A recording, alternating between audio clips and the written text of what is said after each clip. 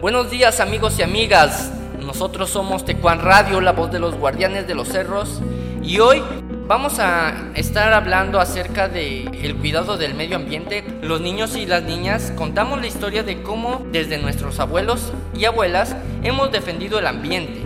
Te compartimos luchas donde diversos pueblos se han juntado para defender nuestro territorio. ¡Comenzamos!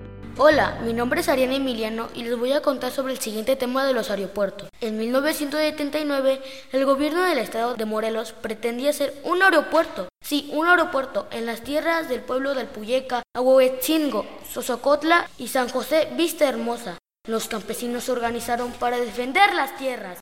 Se logró que no se hiciera en esta área, pero lamentablemente se construyó en el pueblo de Tetlama, despojando de sus tierras a los campesinos. Hola, mi nombre es Neitón. Hoy les voy a presentar el basurero. Los ciudadanos ocuparon nuestra tierra como 35 años de basurero. En 2006 se estaban enfermando y la gente pidió que cerraran el basurero.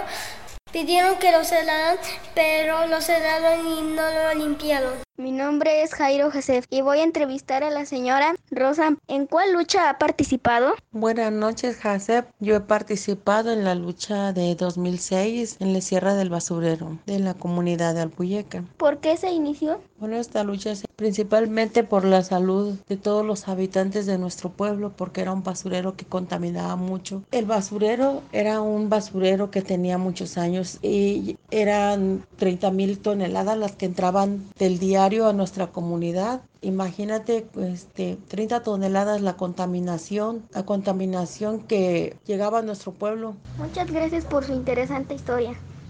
Hola, les saluda su amiga Jovita, desde el pueblo indígena Tekuan, en el municipio de Temisco, Morelos. Les hablaré un poco acerca de una problemática que mi pueblo ha vivido desde hace poco más de 10 años. Esta situación tiene relación con una empresa de origen canadiense dedicada a la minería metálica. La empresa responde al nombre de Zacatecas Silver. Por más de 10 años, este corporativo ha intentado dar inicio a los trabajos de explotación de una mina a cielo abierto, bajo el proceso de lixiviación con cianuro. La especulación de este proyecto por parte de la minera ha dividido a mi pueblo. Quienes luchamos para que esto no suceda es por los diversos daños irreversibles que nos traería esta mina en salud, seguridad, explotación laboral, violencia contra la mujer, daños al medio ambiente, flora y fauna y los daños al agua. Nosotras y nosotros desde la infancia aprendemos a defender nuestro territorio. Esta producción fue realizada con el apoyo de Cultural Survival.